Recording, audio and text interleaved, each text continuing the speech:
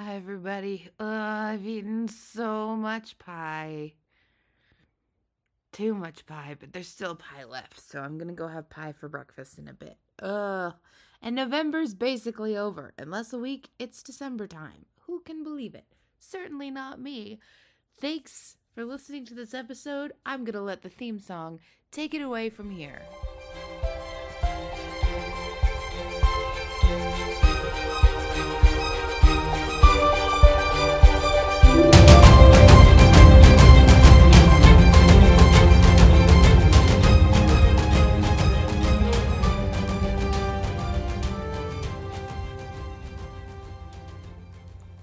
Your podcast. Hi, everyone. Hello, everyone. Welcome back to another episode of My Sister Made Me View It, Megan's Choice, currently covering Words of Radiance by Brandon Sanderson. Woo-hoo. In this reading, we will cover Chapter 25, Monsters, Chapter 26, The Feather, Chapter 27, Fabrications to Distract, and Chapter 28, Boots.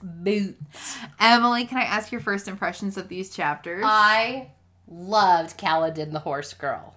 I loved him. See, and I love Moash the horse girl. What a weirdo. Just kidding. If anyone's the horse girl, it's Adolin. But in this metaphor, Kaladin's the horse. Because they really hate each other at first. They have to learn to trust each other. They have to learn to trust each other. And we'll stop that metaphor there. Emily, do you want to hear something fun? Yes, always. Boots was the first chapter I heard from Words of Radiance. Oh. Because at the midnight release, the scene where Shallan takes the boots is the scene that Brandon read to the crowd. I love that. And so every time I hear it, I hear Brandon going, I am offended! That's got to be so fun for an author to be able to share such a just joyful, fun... I know. You normally don't get laugh tracks when you're an author. You just have to look at unhinged Tumblr posts. Which, welcome back, naughty Tumblr. Maybe. So Maybe. This is like the preamble to maybe Tumblr will have the bits again. The bits. Emily, let's first talk about monsters. What are the monsters? So, I was all set for another, like, chasm fiend fight, like we had in book 1, because, that is quite literally a monster. No, the monsters are horses, and Kaladin is the one who is afraid. It's nice to have a really lighthearted Kaladin chapter with, Because we don't get them. Yeah. I can't. Emily, you were laughing about what do you want me to do, sir? Get on that horse. You want me to do what? And it just talks about... okay. Have any of you stood next to a horse? Yes. I know you have. We have. But I'm just saying, you don't expect them to be so big. You just think, oh, it's a horse. It's an animal-sized animal. But horses, and especially cows, are giant animals. And you stand next to them and you realize, luckily this horse isn't a carnivore, because... Carnivores. Because it could eat me, because they're giant, and I can totally empathize with Kaladin. He's never had to worry about this. The only horses he's ever come into contact with are when there's someone on the horse's back trying to kill him, and the horse is a part of that murder team. Everyone read The Scorpio Races by Maggie Stiefvater, a book about carnivorous horses. Mm-hmm. Very good. Emily, when was the last time you rode a horse? Probably 10 plus years ago. Probably 15 plus years ago. Mine was in 2015. It was fun. I think I was pretty good at it. What were you doing? Let the horse not feel my fear. I went with some friends to visit my friend's mom's ranch down in Texas for a couple weeks. I milked goats and a cow. That's fun. And I was very good at it. And I rode a horse one day, and it was a lot of fun. I had a great time. I was very afraid, but I was like, don't let the horse feel your fear. And I think it went great. You're still here. I'm still here, and I would get back on a horse again. Growing up, Mm-hmm. I was definitely a horse girl. Mm-hmm. All I wanted out of life was a palomino. Oh. That is like what I breathed and lived and dreamed about. It didn't happen. I still have a really good life, but I just remember reading this chapter. It just really took me back to be like, wow, Emily, you were obsessed with this. I was a wolf girl. Wanted a wolf. Like a Pet regular wolf. size wolf, like one, or like a... Regular sized wolves are huge. That's what I'm saying. Like, I didn't know if you wanted like a puppy wolf or like I a wanted a big dog. big dog. Got it. So Emily, horses, generally to be seen everywhere in a fantasy book, Mm-hmm. are rare out here in Alethkar. Yeah, Kaladin actually makes note of that, where he's just like he's listing all the weird things he finds about horses and just how off-putting they all are. And he says he doesn't trust them because horses, there's something too smart, too intelligent about them. And he's like, give me a chull any day. Chulls are slow and docile. I would ride a chull, no hesitation. But instead, Dalinar is the one who is not making them do it, but kind of making them learn how to do it, because in the previous chapter, when there was the assassination scare, it took Kaladin a good long while to run all the way to where he needed to be.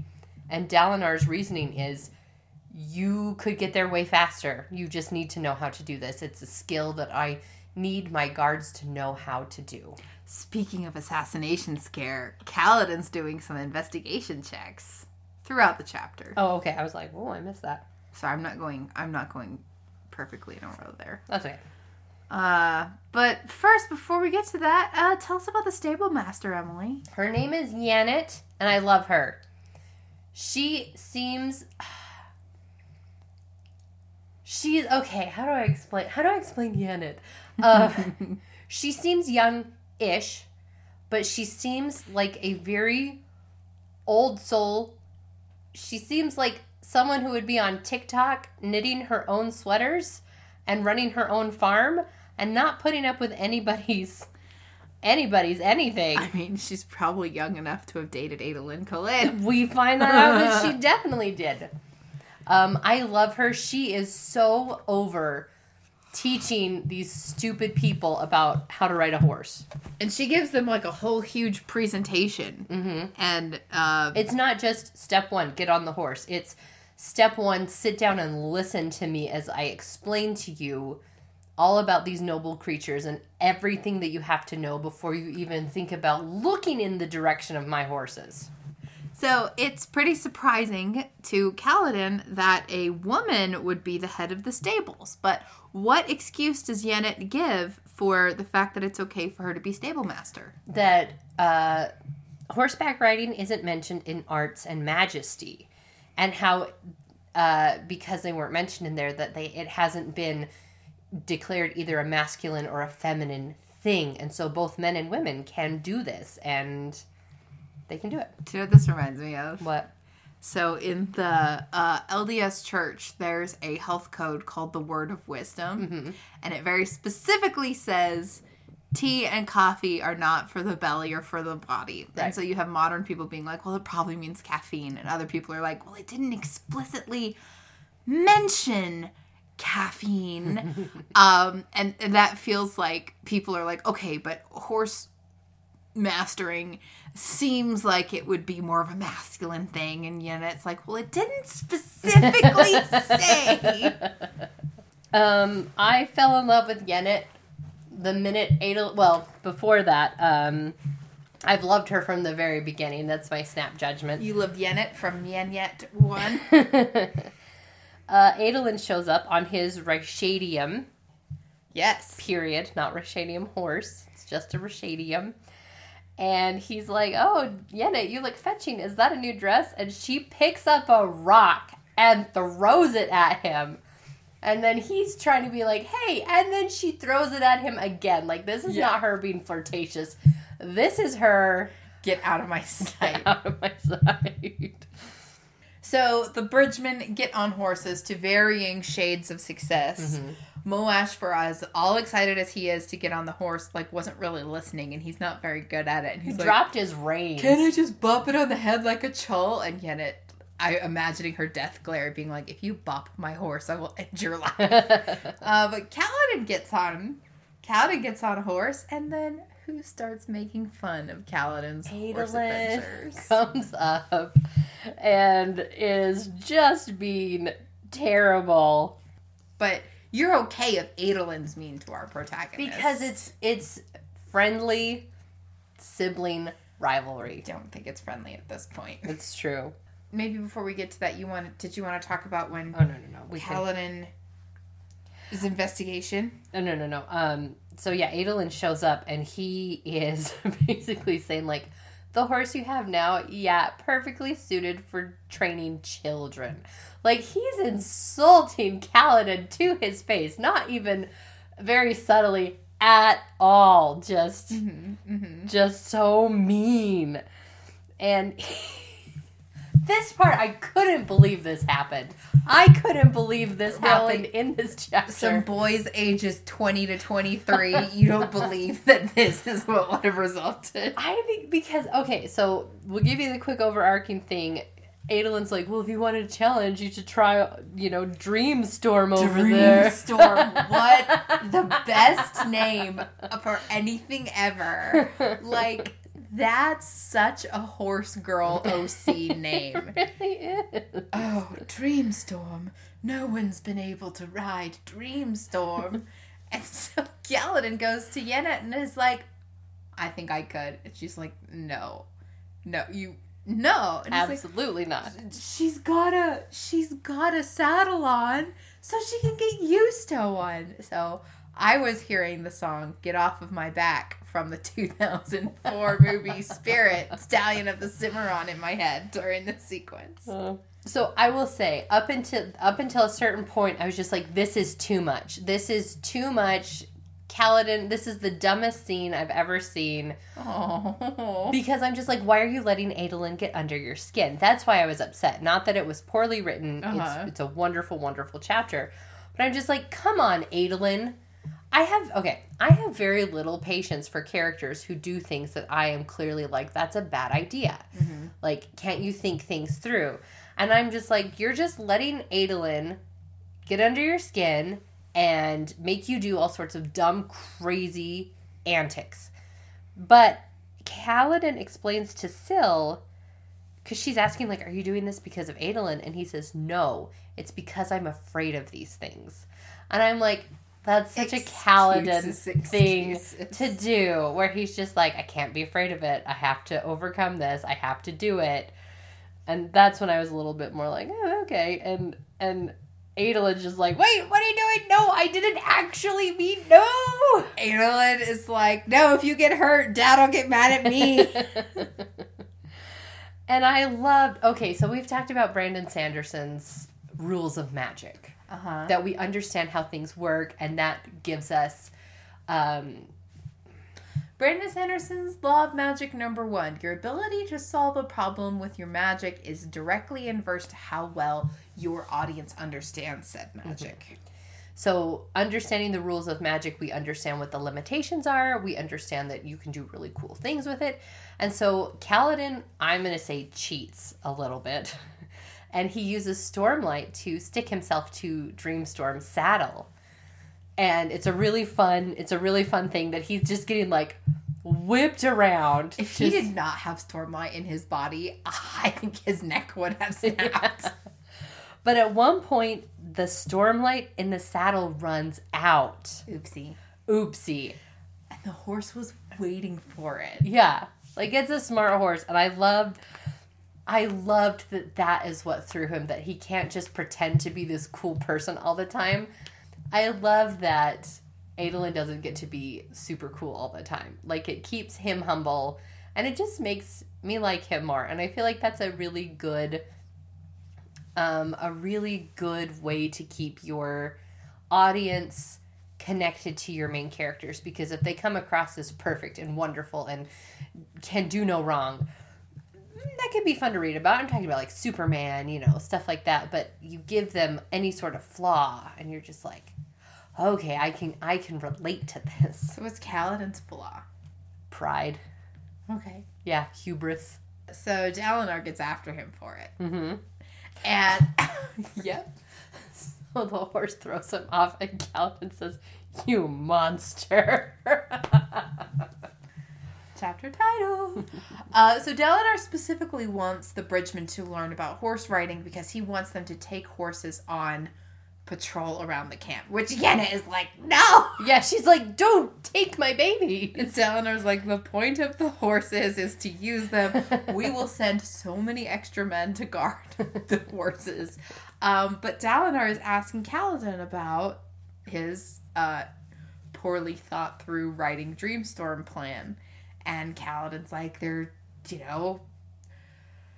it's another weapon of war, and I got to train to use it, so I can be as comfortable with that as I am with my weapons. And Dalinar's like, interesting comparison, as when you train soldiers, you use dull-sided weapons first.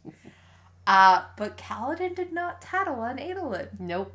And Adolin notices and says, does he say thank you, or does he just say, you didn't rat me out? He says, "Thanks," Adolin said grudgingly. He. Although, listen, it could be argued that I still feel like Adolin could have got out of that because Kaladin didn't have to rise to the bait. Yeah. You know, like if he had been like, well, Adolin teased me until I couldn't not do it anymore. But Dalinar, has been pointed out, does hold his sons to a higher standard than he holds everyone else. That's true, which is not fair, but whatever. Plus, I think if you double the horse thing with if anyone told Dalinar how Adolin behaved at the training ground. Oh, yeah. Strike 2. I wonder what strike 3 could be. I don't know. We'll find out, though. So Kaladin's multitasking. Mm-hmm. Not only is he learning how to ride horses, he is still doing his detective work. Yep. And what are some of the things that he does to detect? He talks to some of the men who are there, specifically Natam. Mm-hmm. Natam? What's in Natam? Natam. About he wants to find out more about the balcony. And listen, full disclosure here, I think this is stupid the way that they are trying to cast blame on Moash. Okay. But it makes total sense. Does make sense. It makes complete sense, but I'm just like, oh, come on. This is a red herring. Why could Moash not have been the one to do it? So give me so right now, what evidence is pointing to Moash? That Moash went out to the balcony at a time that he was not on duty. Mm-hmm. But what was the balcony cut with? A shard blade. And what does Moash not have? Well, we don't think he has a shard blade. No, I'm pretty sure he doesn't have a shard blade. I feel like he would have used it by this point because he is very reactive to things. Mm-hmm. And Kaladin's always the one that is like, chill out, dude. Yeah. And legend does state that having a shard blade does like automatically give you light eyes, and Moash still has dark eyes. Yep. So you think Moash is going to be like, listen, we just watched a couple episodes of Elementary and I called a murderer. Listen, we watched 2 episodes and I got one murderer right and one murderer wrong. And it was very funny because this pregnant lady just shows up and I'm like, she did it. And Emily's like, a pregnant lady couldn't do it. I'm like, fine, the baby did it. I guess the pregnant lady wasn't the final murderer, but she was one of the murderers. She was an attempted murderess. Mm-hmm. Okay, so Amaram shows up within visual range. Distance, yeah, visual range. Kaladin starts visibly steaming. Yeah. He thought the hatred buried deeper than that. Like, he's surprised at how, like, visceral the reaction is. I'm not surprised. Like, yeah. You think about, we know, how terrible things went with Amaram. Yeah. But, like, Kaladin, I feel, prides himself on being able to, like, be a professional soldier. Like, he prides himself on his... mysterious aloofness. Yeah, I was about to say decor, but that's not it. That's his presentation or whatever. Presentation! Yeah. Before we get too far, I would like to shine a little spotlight on the bit where Syl herself turns horse-shaped. I thought that was so cute. So yeah, she clearly chooses to be girl-shaped most of the time. She could be anything, and I think it would have been very funny if Kaladin just has a little talking horse for a while. So, one more thing I want to ask you about. So, Kaladin's first horse that he gets on, not Dreamstorm, but the other one. How is that horse eating? Oh, I thought this was so fascinating because Kaladin has talked about how he doesn't trust the horses because they're too smart for their own good. And at first, he's on the horse and he's trying to get it to go, and the dumb horse isn't doing anything except licking the rocks. Which initial knee-jerk reaction is like, what a dumb horse. What a dumb, stupid animal. But you realize that the horse is licking the rocks, getting them wet so that the rocks think it has recently rained and it's okay to, like, sprout up from the ground, and then the horse can eat them. Like, it's a smart animal. Yeah. Her name is Spray. I think it's a she. Yeah, her name is Spray. Do you know where horses come from? No, you won't tell me. I won't tell you where Rashadium come from. Oh. I don't, are they an import, like chickens? Mm-hmm. Okay. I don't They know. come from the same place as chickens. They come from Shin? Yeah. All the normal animals All come the from normal Shin. animals come from Shin. Perfect. I want to go to there. Shinovar. And they have normal grass there, and normal birds, and normal horses. And murderers.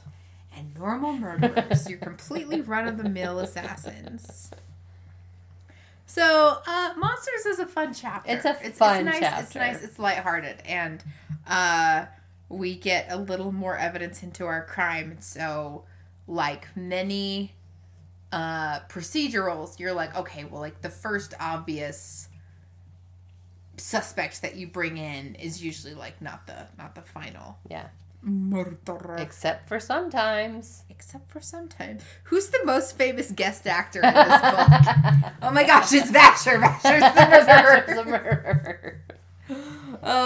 Let's jump on over to the next chapter. Let's talk about Feather. Perfect. It is called The Feather. Sorry, The Feather.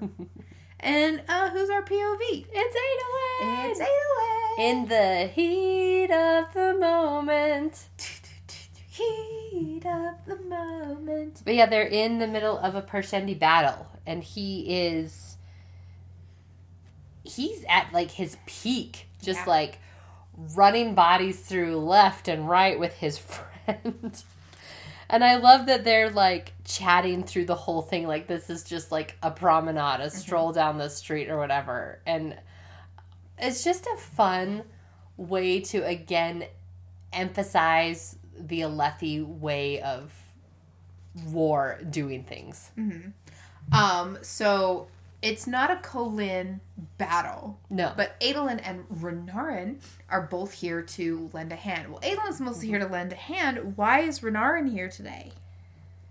To observe? Yeah. Is that what it is? Okay, yeah. And he's all dressed up in his shard plate and everything and heavily guarded. Yeah. Like, very heavily guarded. So as Adolin and Yakimov are doing they're climbing towers and they're doing goofs and they're like basically bowling for the listeners. Somebody stops Adolin on the field. Who does he see fighting in Shardplay Wait, on the other side? you are so far ahead of so many things. Then you talk. I just want to say, they get there to the chrysalis and they realize that it's already been plundered. And he's mad about that. Yep. Because what else is there but, the plundering of a chrysalis? Yeah. Hey, Thrill plays an interesting role in this chapter. Does it?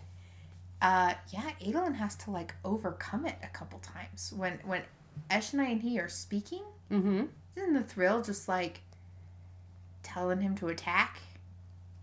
Isn't he feeling like May I see the book? Maybe I'm talking It out of says my... fight me, but like I feel like that's the normal reaction to seeing an enemy shard bearer. Sorry, it's just after Oh, okay. that bit. Read that bit. Fight. He was here to fight. Like something's urging him to go after the shard bearer. That their conversation is over by that point. But you're right. You're very right. Tell us about the shard bearer.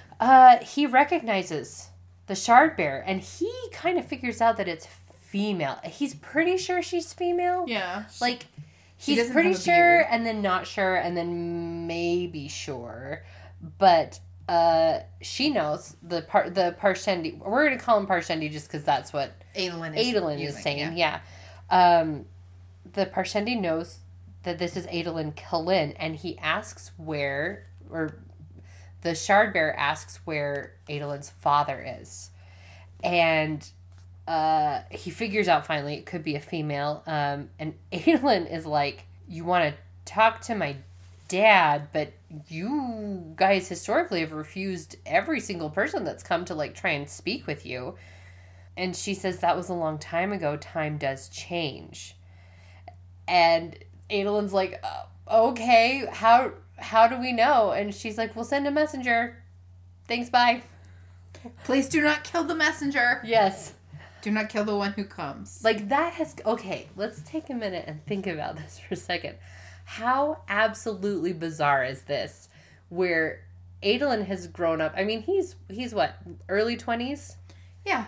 He spent most of his probably formulative teenage years and early adult life being told that the war and revenge and everything is super important. And now all of a sudden, a Parshendi has come to him, completely turned everything upside down and on his head. Uh-huh. Like, I feel like the Alethi are not good with change. They're like me. I think you're right. So, but Adolin does listen, and he says that he will pass the stuff along. I want to talk a little bit about the rock formation that Adolin is ascending. He describes it a bit. Okay. Now you describe it a bit. Now you say something funny. The one that he climbs up? Yeah. It's something about 3 tiers. And something... The top tier wasn't well populated, though more Parshendi were flooding the incline. I'm going to help you out. Thank you.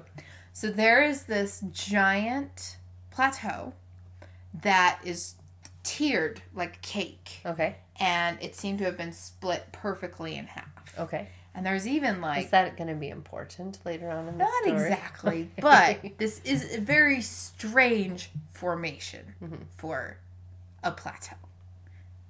It's just worth noting. Is all. That was it? I said it was worth noting. Gosh. That was it? You just like stopped the whole record. Because we passed it. You don't know what's important or not. I know, that's why I was waiting for like some big reveal. This is a dot, okay? And oh my gosh, that's the bottom of that is where the Rhyshadium come from.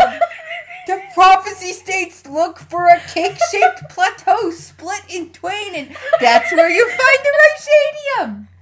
And that's where Seth is. And oh my gosh, look, it's Gavilar's sphere of darkness. I can't believe it. And whoever tried to kill the king is down there too. It's literally the most important thing in the book. What? Kaladin's parents? How long have you been on the Shattered Plains? I'm gonna pass out. Well, I hope they can find you a doctor at the base of this all-important plateau. Gosh, listen, when you're driving in a car and someone says, let's stop for a second, I want to take a picture of that. It's not like the destination you're trying to get to. It's about the journey, Emily. Come on. You make so much fun of me. Something changed. Something important. Oh, goodness. Oh. Can you read the epigraph? Yes, we forgot to do it for the first I know, but read this too. particular epigraph. Okay. They blame our people for the loss of that land. The city that once covered it did range the eastern strand. The power made known in the tomes of our clan, our gods were not who shattered these plains. Ooh, from the Listener Song of War's 55th stanza. So, what was on this land before it was shattered? A city. Is this Urithiru? Could be. Could be. And the dregs of it are... Although Yasna was like very sure. She's like, Urithiru is not in Natanaton. Well, she might be wrong. Well, she's dead now. She's so it doesn't matter. not. Can you It's read? fine. I know we did skip it. Can you read the epigraph to monsters? Yeah. It says, smoke form for hiding and slipping between men, a form of power like human surges. Bring it round again, though crafted of gods, it was by unmade hand, leaves its force to be but one of foe or friend. From the Listener's Song of History's 127th stanza. So we talked... surges. Well, because we talked about one earlier than this, but this almost feels like smoke form would be like a spy form, like... This sounds like a Dungeons and Dragons skill, Yes, right? it does. Oh, you guys, being a rogue with Shadow Step is just the best. Hey, human surges. Which is what Kaladin is? Surge binding. Surge binding. is the magic that Radiants have. Okay. So- all Radiance, not just the one that Kaladin so like serves. the Okay. different skills. So like Kaladin's a surge binder and he's a wind runner, and so he does, we've seen like gravity stuff and sticking stuff together. But Yeah. Shallan has the surge of light weaving, Mhm. and so that's like different skills. But according to this, the listeners do not have access to surges, Got but it. they have forms that are similar. So Similar. maybe they have a windrunner form. So would you call this a pale imitation, or would you call it like them adapting to their circumstances in order to fight off the other? Which came first, the radiance or the forms? I don't know. That's probably never find out. Okay. But let's jump back to the feather epigraph. Okay. I didn't read it very well. I apologize. It was a little choppy, but... So, I pointed out an oddly, unnaturally shaped plateau Cake plateau. that got broken in half. And before the planes got broken, it was a... Never mind. A field? Before it got broken, what did the epigraph say? There was a city. Before it got broken, there was in a field. Field? There was. Okay, listen, it's all right. Don't worry about it. Sorry. You're lucky. You're so beautiful. Thank you. That's very nice of you. But Adolin goes after he's talked to, we know it's Eshonai. I'm just imagining our listeners being like, you give too much away, and I'm like, I really don't. I have to work so hard. She tries so hard. I'm unappreciated by my co-host. That's what makes this so fun. You're ruining the surprise. I'm not. She's gonna be so surprised.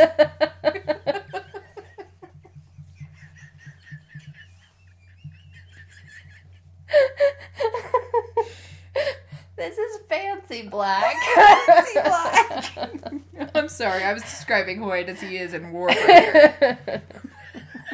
Remember how long it took you to recognize Vasher? My brain was like, I have to switch books now? Like, I have to, like, go and, like, pull all this other information out? But you recognize the phrase, Warbreaker. No. Do you know Vasher? I should. I just can't tell you where I know him from. But now you know. Now I know. I was trying to think if it was like someone we met like on the boat with like a one name throwaway line back in, book 1 that Shalon meets when she first blows into it's Capsul's older brother.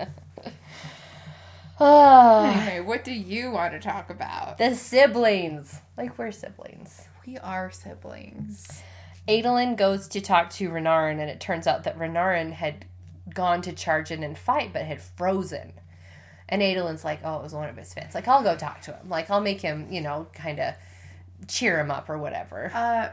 Renarin, did Adolin, give me the book. Are you going to give something away? Well, I'm going to make sure I don't spoil it. Okay, yeah. So, Renarin was charging in to help. He, summoned his shard blade and everything, because Adolin won him a shard blade in his duel. Yeah. And then he just froze there. Yeah. Sorry, did I jump ahead? Because No, you didn't. No, because we were... We'll talk more about Yakimov. Okay. Yak-ass.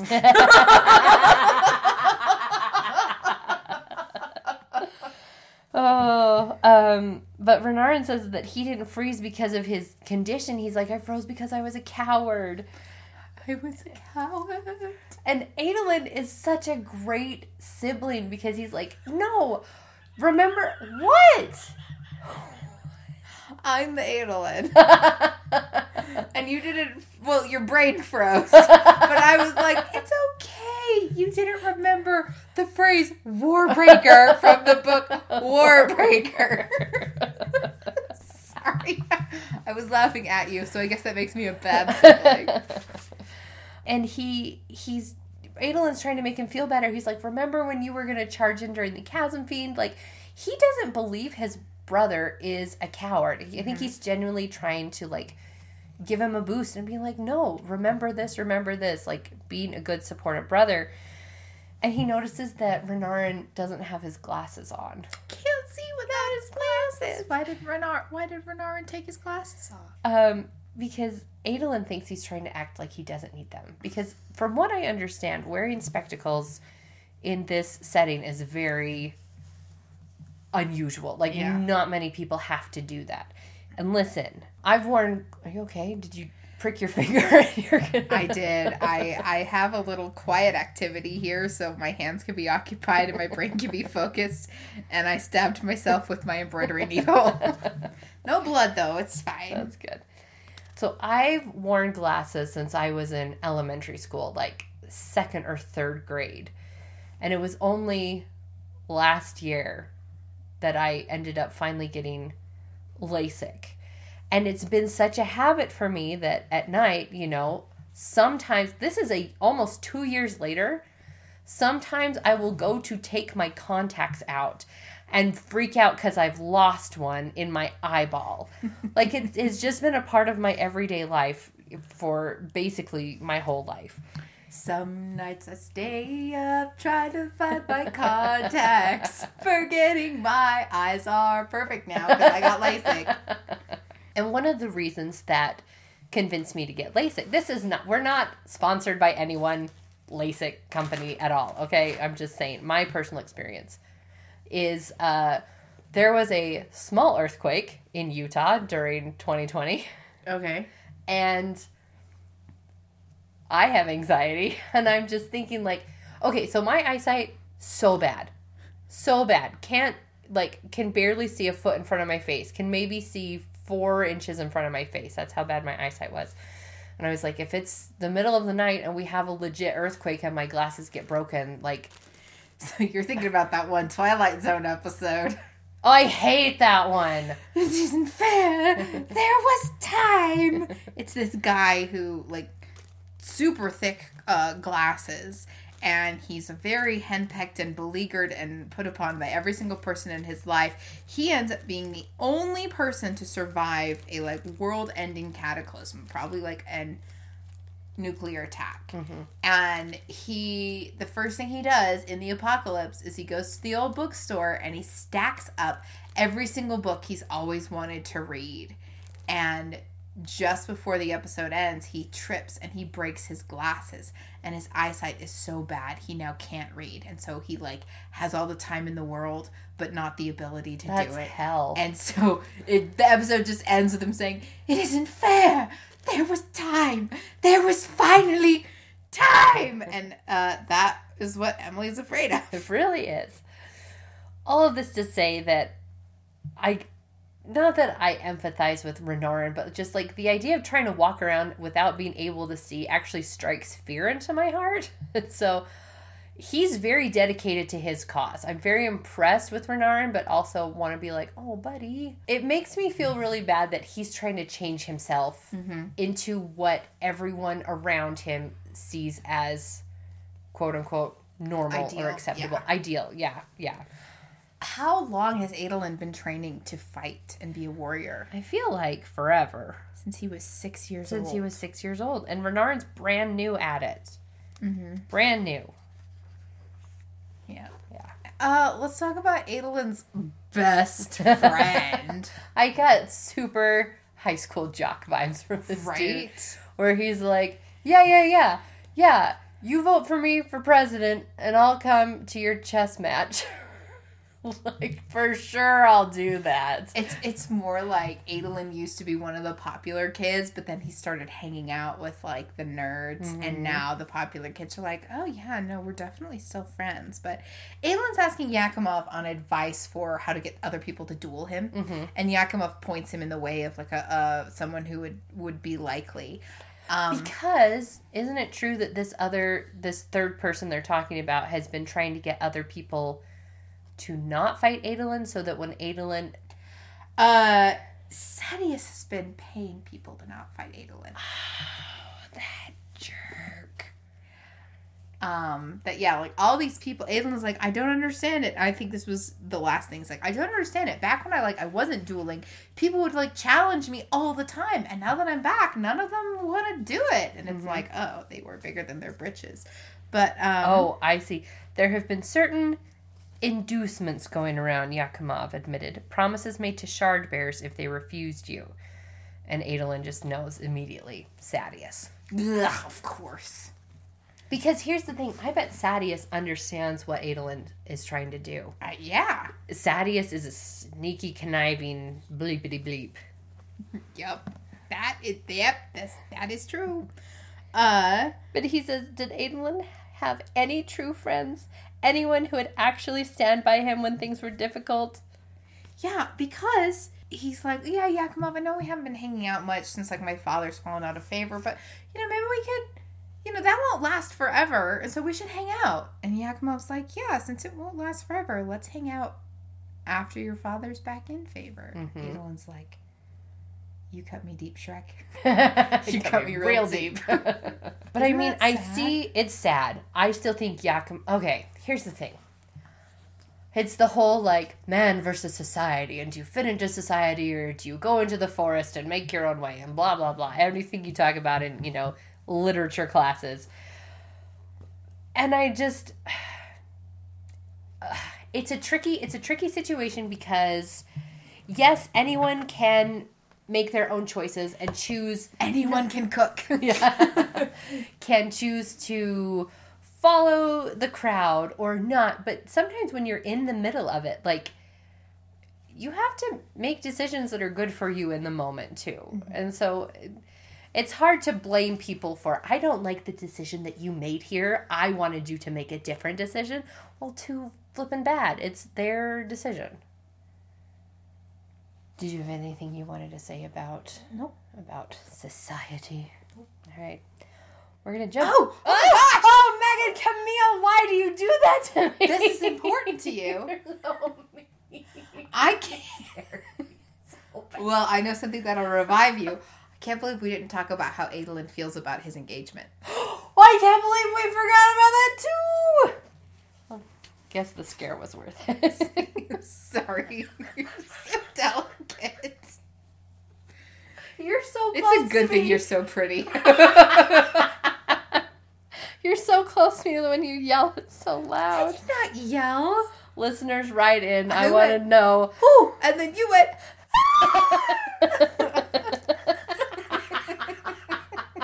and swooned. Oh. What's So that? Yakimov Is is it in- like, it's in Feather. Yakimov is like, I can't believe you are going into an arranged marriage. And Evelyn's like, oh, it's just a causal. Like, it's not the whole thing yet. But Emily, what are Adelyn's thoughts on this rando girl he's never met before? He's just like, well, it might not even get that far. Like, the ship has been delayed. Like, this 2 isn't, weeks. yeah, it's not a for sure thing. But it's really funny because I feel like he acts in this the way I might react because I hate people telling me what to do. Yeah. Like, you suggest, well, why don't you do it this way? Even if I was gonna do it, immediately, absolutely not, I will not do it. He talks about how part of him had wanted to push back simply because he resisted being subject to Yasna's manipulation.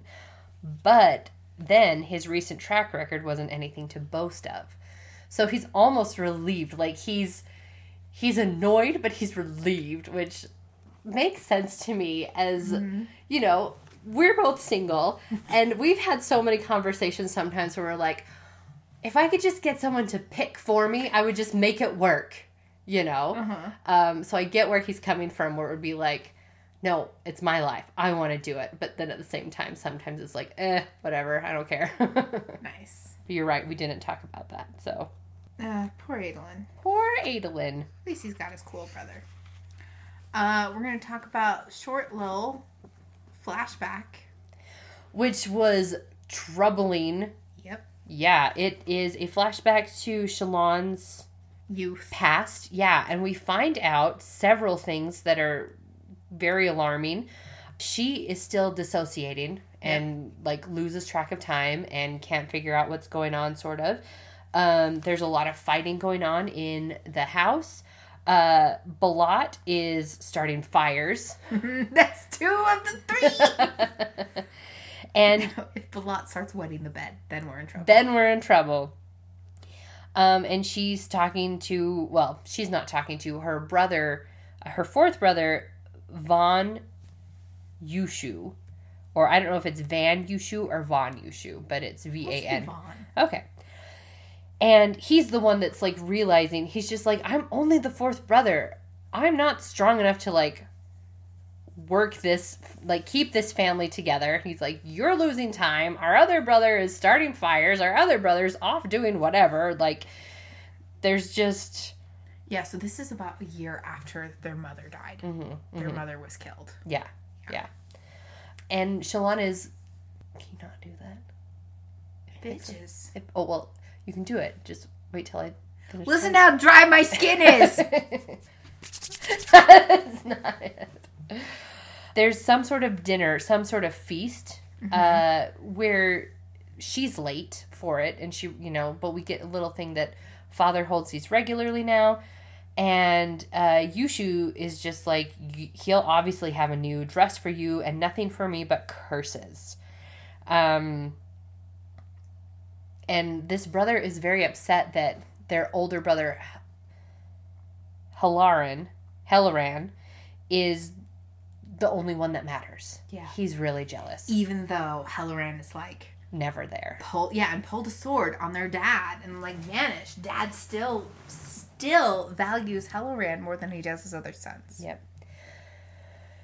Like I said, this is a very short chapter. We're just kind of getting a glimpse into how awful House Devar, like, it is and how everything's going downhill. But this is very interesting because they pass Father's chambers. The door is slightly open, and there's a glowing strong box, and it's behind a painting. I kind of want to read this bit. Okay. They passed Father's chamber. The heavy stump-weight door was open a crack as a maid tidied the room, allowing Shalon to see the far wall and the glowing strong box. It was hidden behind a painting of a storm at sea that did nothing to dim the powerful white glow. Right through the canvas, she saw the outline of the strong box blazing like a fire. She stumbled, pulling to a stop. "What are you staring at?" Yushu demanded, holding to the banister. "The light." "What light?" "Behind the painting." He squinted, lurching forward. "What in the halls are you talking about, girl? It really did ruin your mind, didn't it? Watching him kill Mother?" Yushu pulled away from her, cursing softly to himself. "I'm the only one in this family who hasn't gone crazy. The only storming one." Shalon stared into that light. There hid a monster. There hid Mother's soul. Hey, Emily. Hey. What's in the box? I think it's a spren. Okay. I think that's... that's interesting. I think that's what it is. I don't know what kind of spren. I don't know if this is where Pattern shows up. I don't know. Because we know that he's seen Shallan before this. Mm-hmm. And we do have people in the book, like people like Rock. Some can see more spren often than others, or spren can choose who they reveal themselves to. Mm-hmm. So there you go, folks. Spren in a box. But what is just one thing to mention? What's missing from Yushu's outfit? His cufflinks and buttons, or just cufflinks? And his belt buckle, like anything worth any sort of value. Because what's his problem? Gambling. And he's like, I don't have a problem. It's funny how like, so when we were in Non-Balat's head in the first book, he's like, yeah, I do this thing, but it's not like a problem. Yeah. And Shallan's like, yeah, I stare at the wall for who knows how long, I don't even notice, but it's not a problem. And I think all the Devars are in a bit of denial. But let's move on to Boots. Okay. Epigraph, I don't please? even want to talk about the chapter. I just want to get to the end of the chapter, because that's the best part of the whole thing, but we'll get there. Well, we gotta start at the beginning. Give me All the right. epigraph. It says, the betrayal of Spren has brought us here. They gave their surges to human heirs, but not to those who know them most dear, before us. 'Tis no surprise we turned away unto the gods. We spent our days, and to become their molding clay, they changed us. From the Listener Song of Secrets, 40th stanza. So I feel like this single stanza has given us the absolutely most information we've gotten from anything else. Let's dive in. Let's dive in. So the listeners were betrayed by Spren, even though the listeners feel that they understood the Spren the most. And they went back to the gods. So the gods worked their magic on them and changed them instead of using Spren. Maybe. That's a very good reading of it. Thank you. I went to English school. So we know that the listeners need to use a Spren? in order to change forms. Right. And So they don't want their gods to come back, so they've rejected their gods and instead used the Spren to transform. Yeah, so just like 20 minutes ago in our podcast, we were like, what came first? Radiance or the forms? And it sounds like the forms came first, and then the Spren betrayed the listeners and went to hang out with humans instead. So forms predate radiance. Yeah. And after the loss of the Spren, the listeners turned to their gods, who changed them and molded them. And that ended up not being such a great deal for the listeners. Nope. Hey, isn't that cool? Aren't the epigraphs great? And I love how, like, in the first book, we're like, what are these epigraphs? What are these poems about? This letter? I don't know. And now in the second book, we're like, super reading carefully all the epigraphs and putting together the red yarn puzzle pieces. And I love it. That's what I do when I read this book.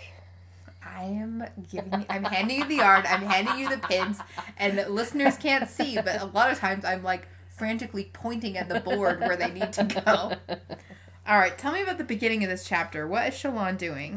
Shallan is getting elocution lessons from Tin. Rain in Spain stays mainly. And it's fun. It's a fun thing. Like, Tin is teaching her basically how to be a successful con person, because in order to become a new person, you need certain skills. Like, you can't just pretend to be royalty without understanding the intricacies of the court, and you can't pretend to be from a specific part of town if you don't have the right accent.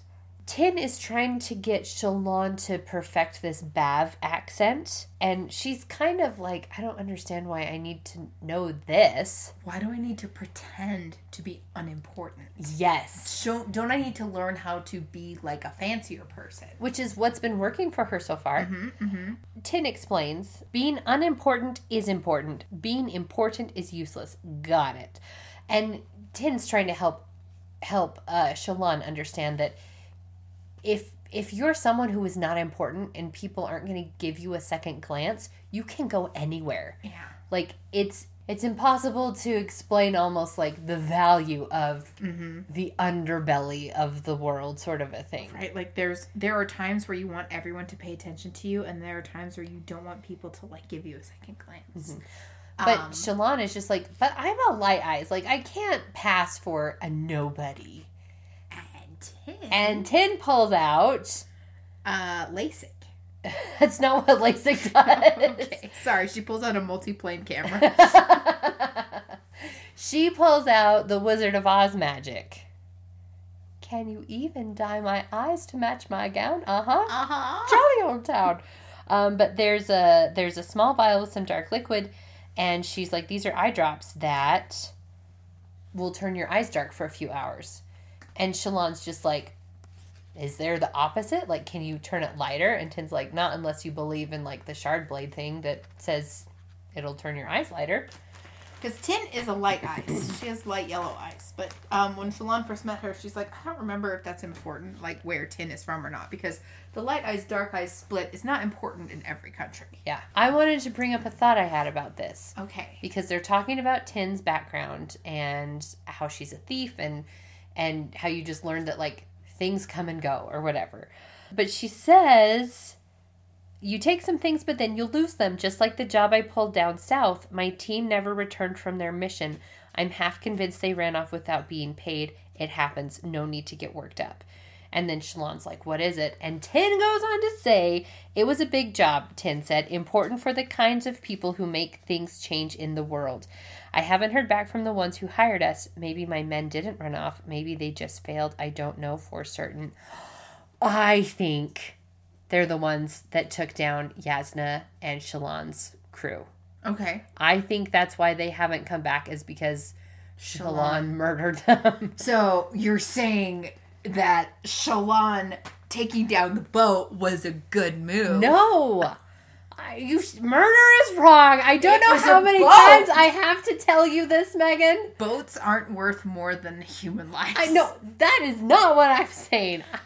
So what I'm saying is you can't call what she did to the boat murder because the boat was not a person. No, the boat definitely got murdered. The spirit of the boat got murdered. Okay. And in turn, other people died as well because Shallan panicked. I'm not saying that... Got me all. I don't know what I was saying. Well, no. Let's jump on your cool theory that Tin's people were the ones that attacked the boat and took them down. What happens when Tin and Shallan find out who the other person really is? I think it's going to be a race to who can be the better con and who has the better reflexes. Not like draw guns and shoot at each other sort of a thing, but who can... Shallan shot first. But who can turn it to their advantage the quickest and the fastest? Who can make the right kind of allies before it all comes to a head? Okay, so let's say it all comes to a head. Is this something that... When would you like in the book for this to be true? Like... here out on the plains, after they get to the Shattered Plains and the war camps, like, when do you think is the juiciest possible time for this to come true? Probably when they're in the war camps, because Shallan's she kind of messes things up, but we'll get to that. I feel like Shallan's true nature is going to be revealed. Tin's going to realize, oh my gosh, she's from the ship. It's like, she was not pulling a con. Yeah, she literally is who she says, and I think Tin is going to try and use Shallan to get ahead for her own personal gain. Okay. I don't think she would go after Shallan and, like, murder her as, like, revenge or whatever, because Tin seems to be sort of the person that, like, water goes, like, just things happen. Water off a tin's back. Yes. If it looks like a tin, it quacks like a tin. But I think that Tin will probably use Shallan as some sort of jumping off point, because Tin is very flippant about this here, but if she's invested in the kind of people who are trying to change the course of the world, and Shallan's the one that messed it up, or Shallan would be a very valuable piece in order to, like, make stuff happen, I think they're going to end up being not enemies, but definitely, like... on, like, opposite sides. Like Captain Mal and Saffron. Yeah. Yeah, I feel like that is going to be their dynamic. And so they're friends out here. They find out the truth and they like split, but they keep seeing each other on the battlefield or over the debate table. And Yeah. it's like, oh my gosh, she's back. Yeah, yeah. I would read that book. Thank you. I would love that book. I hope we read that book. One fun thing that I wanted to point out was she's asking Shalon, like, what accents can you do? And Shalon's like, I can do a rural Vaden accent. And Tin's like, that's actually kind of useless because no one who's not from Yaakov can tell your accents apart. And so it'd be like someone saying, oh yeah, I can do a... Midwestern. Yeah. From Minnesota versus South Dakota or whatever. Yeah, I can do Minnesota versus Canadian, and someone's like, okay, that's useless, actually. Corporate says they're the same picture. Have you ever watched Letterkenny?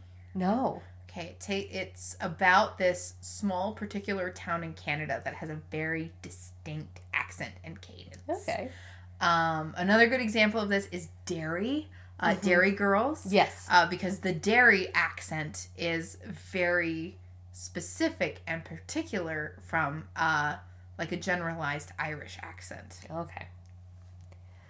Which, did you know it comes up in elementary? No. You know Sherlock's friend Alistair, Yes. who's his accent buddy? Yeah, he's the actor. Yeah, there's actually an episode where Sherlock is listening to a tape of Alistair and saying this is particularly a Derry, Ireland accent. That's awesome. Now we get to the good stuff. Now get to the good stuff. That's the good stuff. It was so weird. It was so weird because, friends, what happens in this chapter is that Shalon runs into Kaladin and his buddies who are practicing on horseback, circling like the edge of the camp. Far wide perimeter. So there's still like some distance from the Shattered Plains, and like the caravan travels much more slowly, but they're getting closer. It was so strange because it takes a minute because she really gets into this. Tin basically introduces her. She's like, how's your horn eater? And Shalon's like, what? Because we know horn eaters are gingers. Yeah. And she introduces her as this horn eater princess. Did you want to try and say the name? Yes, and in fact, I kind of want to just read this whole scene. Okay. Do you want to be Kaladin or Shalon? I'll be Kaladin. Okay. But I'm going to try and do the thing first where, Her Highness, Tin announced in a loud voice, gesturing towards Shalon, Princess Unalukua Kakina Atui Atai, you are in the presence of royalty, Dark Eyes. So, we are going to perform this scene for you. Emily's going to be Kaladin, and I'm going to be Tin and Shalon. Okay. And so we're not going to read the in-betweens. We are just going to do the dialogue parts. A horn eater wearing a Vorin dress. Rock would have a fit. This thing, he is not what you have a princess wear. He is good for me. You will be respect. I'm sorry. 7 wagons, Cal. Well guarded. I've been sent to look for signs of bandits. Has all been well with your caravan? We ran into some bandits 3 weeks ago. Why do you care? We represent the king, and are from the personal guard of Dalinar Kholin. Bright Lord Kholin is investigating the possibility of a wider range of control around the Shattered Plains. If you really were attacked, I would like to know the details. If we were attacked, you doubt our word? No. I am offended. You'd better watch yourself. Her Highness does not like to be offended. How surprising. Where did the attack take place? You fought it off? How many bandits were there? Tin fills in the details. La, la, la, la, la, la. I am sorry to hear of your losses, but you're only a day and a half by caravan from the Shattered Plains now. You should be safe the rest of the way. I am curiosity. These animals, they are horses? Yet you are dark-eyed. This Colin trusts you well. I do my duty. Where are the rest of your people? The caravan looks as if it's all Vorin. Also, you look a little spindly for a horn eater. Did you just insult the princess's weight? I am offended! You have offended Her Highness again! Very offended! You'd better apologize. Now apologize. Boots. Boots? Yes, I am liking your boots. You will apology with boots. You want my boots. Did you not hear Her Highness? Are soldiers of this Dalinar Khalin's army so disrespectful? I'm not disrespectful, but I'm not giving her my boots. You insult! I will tell all who are to listen. When arriving, I will say, Kholin is stealer of boots and taker of women's virtue. Virtue? Yes. No, wrong word. Virtue. No. Vesture. Vesture. Taker of women's vesture. This is the word I wanted. It's no matter. All will know what you have done in wronging me. You have laid me bare here in this wilderness, stripping me. Is an insult to my house and my clan. All will know that this Oh, stop. Storming woman. Your apology is accepted. By damnation, it had better be. I'll pass along your story. Maybe we can get this storming place patrolled. Come on, men. Hey, that was pretty good. I feel like I did like 10 different accents. I was trying to do Russian. It worked really, really well.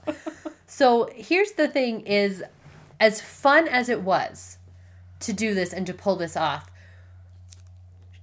Shallan is trying to convince the Kholins of who she is, that she's a...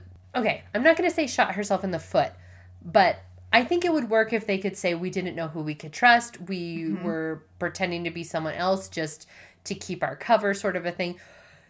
And it's a fun intro to Shallan and Kaladin, but I also feel like Kaladin's not going to see her as trustworthy either. Yeah, like She took his boots. she literally lied to him and stole his boots. And like, listen, because it's Kaladin, because it's our main character, it's funny. It's so funny. But like, if this wasn't Kaladin, if this was just like some random person we didn't know, and she just steals the dude's boots, His boots. like, Shallan, it's not very nice. I feel that she'll give them back. I feel like she'll gift them back to him and make him feel that she is doing him a favor. Okay. So yeah, another short, fun chapter. We had some like really funny chapters this round. Monsters and Boot. That's kind of it for this round. We gotta talk about the heralds and do a song. Yeah. So let's talk about the heralds for this week. So for monsters, we're gonna test your heraldic knowledge. I know this one is Yezrian with the crown Nice. and Shalash. Close. That's Chach. Chach. So Chach is a woman with a helmet. Okay. Chach is... This is chapter 25. I think we said Yeah, that. this is but- chapter 25. So Yezreen is leadership and protection. Chach is courage and obedience. Which I feel like Kaladin really embodied courage and obedience by learning how to ride a horse. Except for when he's like, look at me, I can ride Dreamstorm. I'm so special. And then for chapter 26, these are some we haven't seen for a while. Yeah, I was about to say, this looks like a young boy, and it looks like Storm from the X-Men. Okay, so the boy with Troy Bolton hair is Kalak, Okay. and the woman is Palaya. So Kalak, who's about resolute and a builder, and Palaya is learned and giving. I can't remember who Kalak is the herald for, but Palaya is the patron of a order of radiance called Truth Watchers. Oh, okay. But anyway, Emily, what in the Adolin chapter do you think coordinated with resolute or building? Because they meet Eshonai, and I think this is the beginning of building a not a friendship, but like a trust, a bridge to peace. And it's going to take a lot of work and a lot of building to get there. Uh-huh. And then Palaya is about being learned and giving. And I think, yeah, you need a giving heart to build peace. Shallan's chapter has just the same the same herald twice. And I'll give you a hint. Is it Shalash? It's Shalash. I'll give you a hint. It is Shalash. Which I don't think we mentioned that Halloran has come back a few more times, and he brings Shallan more art supplies every time he does. And she's almost used up. She's almost out of her paper. Yeah. And now Boots, we've got a dude with a big helmet. We've talked about him. I can't remember. But it's also Shalash. And I think that's great because You. I just saw her 5 seconds ago. Mm-hmm. Telenalat. Telenalat. Taln is the warlike dude with the helmet. Got it. Because They finally meet. literally that. Because Talon is like the soldier guy, and then Shalash is the creative one. And oh my gosh, can you? I feel like we just jumped to it because it was funny, but Shallan and Kaladin have They met. met! Oh my gosh! In a, I'm going to say, anticlimactic way. Because we get Kaladin and Adolin and Dalinar meeting on the battlefield in the middle of this adrenaline going, hour 11 meeting where, Kaladin gets to be the hero and rush in and rescue everybody and prove how cool he is and how, needed he is. And then you just have like this happenstance, which I loved it. I'm not saying like, it's just this. I loved this low key, just like two ships passing in the night sort of a thing where they're not even in each other's company for longer than 10 minutes. Yeah. Yep. And Shallan just takes his boots. And it's the comedy of that scene comes from how much we already know about each of the characters. Yeah. So we are going to cover 4 chapters again next week because it is going to only be 30 pages. Emily, we're covering chapter 29, Rule of Blood, which is a Sadeas chapter. All right. We are covering 30, Nature Blushing, 31, The Stillness Before, and chapter 32, The One Who Hates. We have a song for this week's chapter. Okay. Reading. I actually mentioned it a little bit earlier, and it is the song "Get Off of My Back" from Spirit's Titan of the Cimarron in the scene where all of the men in the U.S. Army are trying to ride the horse and he keeps bucking them all off. Love it. So definitely listen to it on our playlist, but you should also look up that clip of the show and watch it because I'm like, that is if Kaladin was a horse. All right, well, Emily, I'm going to get back to cross-stitching. I'm going to get back to sleeping and getting over COVID. That sounds like a great plan, and you can do it. Do you want to know why? Why? I believe in you. I believe in you too. Ready, break! Dun, dun, dun, dun, dun, dun, dun.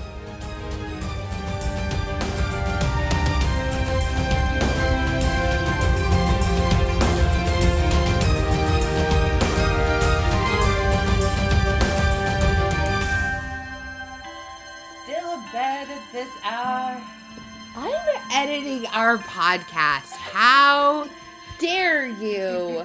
And yes, I'm editing while lying on my bed, so there's terrible sound quality. How are you? Well, everyone, this was another episode. I didn't realize you were recording.